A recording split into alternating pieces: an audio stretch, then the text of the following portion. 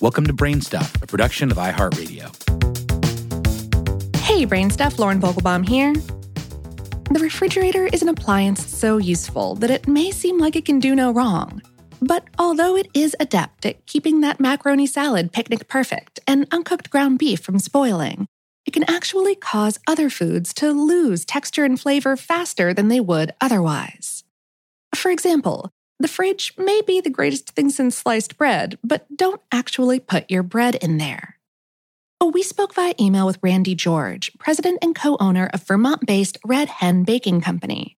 He explained that hearth-baked breads are best kept at room temperature for a couple days in a paper bag, perforated bag, or even at no bag at all.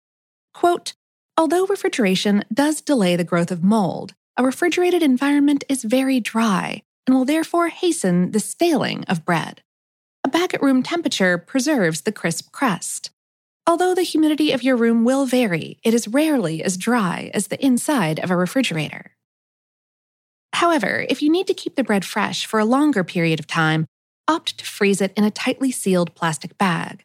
Pre-slicing a loaf will let you take out only what you need when you need it.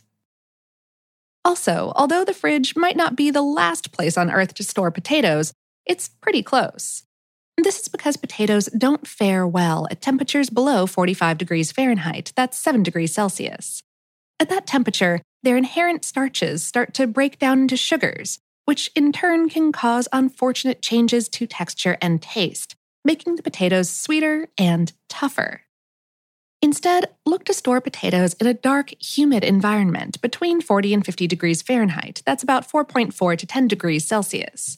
If you live in a temperate climate, you could store potatoes in a pantry, basement, or root cellar if you have one. If you live in a warmer part of the world, though, you can still store them in a cellar or kitchen cupboard. Just make sure you use up those potatoes in a week or two, because after that, they'll start to sprout. Once you find a good storage spot, wrap the spuds up in a paper bag rather than a stifling plastic bag. For winter squash, there's no need to get too fancy. A countertop will do just fine if you're planning to eat them pretty soon. If you want them to last longer, select a cool, dark place, say next to your potatoes in a kitchen pantry, drawer, or cabinet. Winter squash will last longer if they aren't touching each other or touching any hard surfaces, so it's advisable to wrap each one in paper or cloth. Some varieties, like acorn or butternut squash, may last for months this way, assuming that your storage area is cool enough. However, be sure not to store squash next to fruits or vegetables that produce ethylene, which is a hydrocarbon gas put out by ripening fruits and veggies, as this may cause the squash to start rotting. Some producers of ethylene include tomatoes, onions, ripe bananas, and apples. And speaking of tomatoes, room temperature is best to keep tomatoes from spoiling, while also maintaining their best possible flavor and texture. Ripe tomatoes usually stay good for about 2 to 3 days post-purchase if placed stem side down, away from direct sunlight, and ideally in a paper bag. This is because exposure to warm sunlight will heat up the tomato and make it soften more quickly. Note that some tomato varieties have been specially bred to extend their shelf life, and these may last as long as a week or two on the counter. If you absolutely must make that special tomato on your counter last a little bit longer, though, you can put it in the fridge. Just be sure to take it out an hour or so before slicing and serving to bring some of the original flavor and texture back. Also, onions, much like potatoes and winter squash, do well stored in a kitchen cabinet or pantry.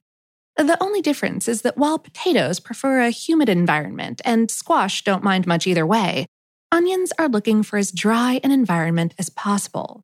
Be sure to use breathable paper bags to store them, and opt for an area with good ventilation. And keep in mind that all of these storage tips apply to whole fruits and vegetables. If you buy any already peeled or cut up, keep those in the fridge to prevent spoiling.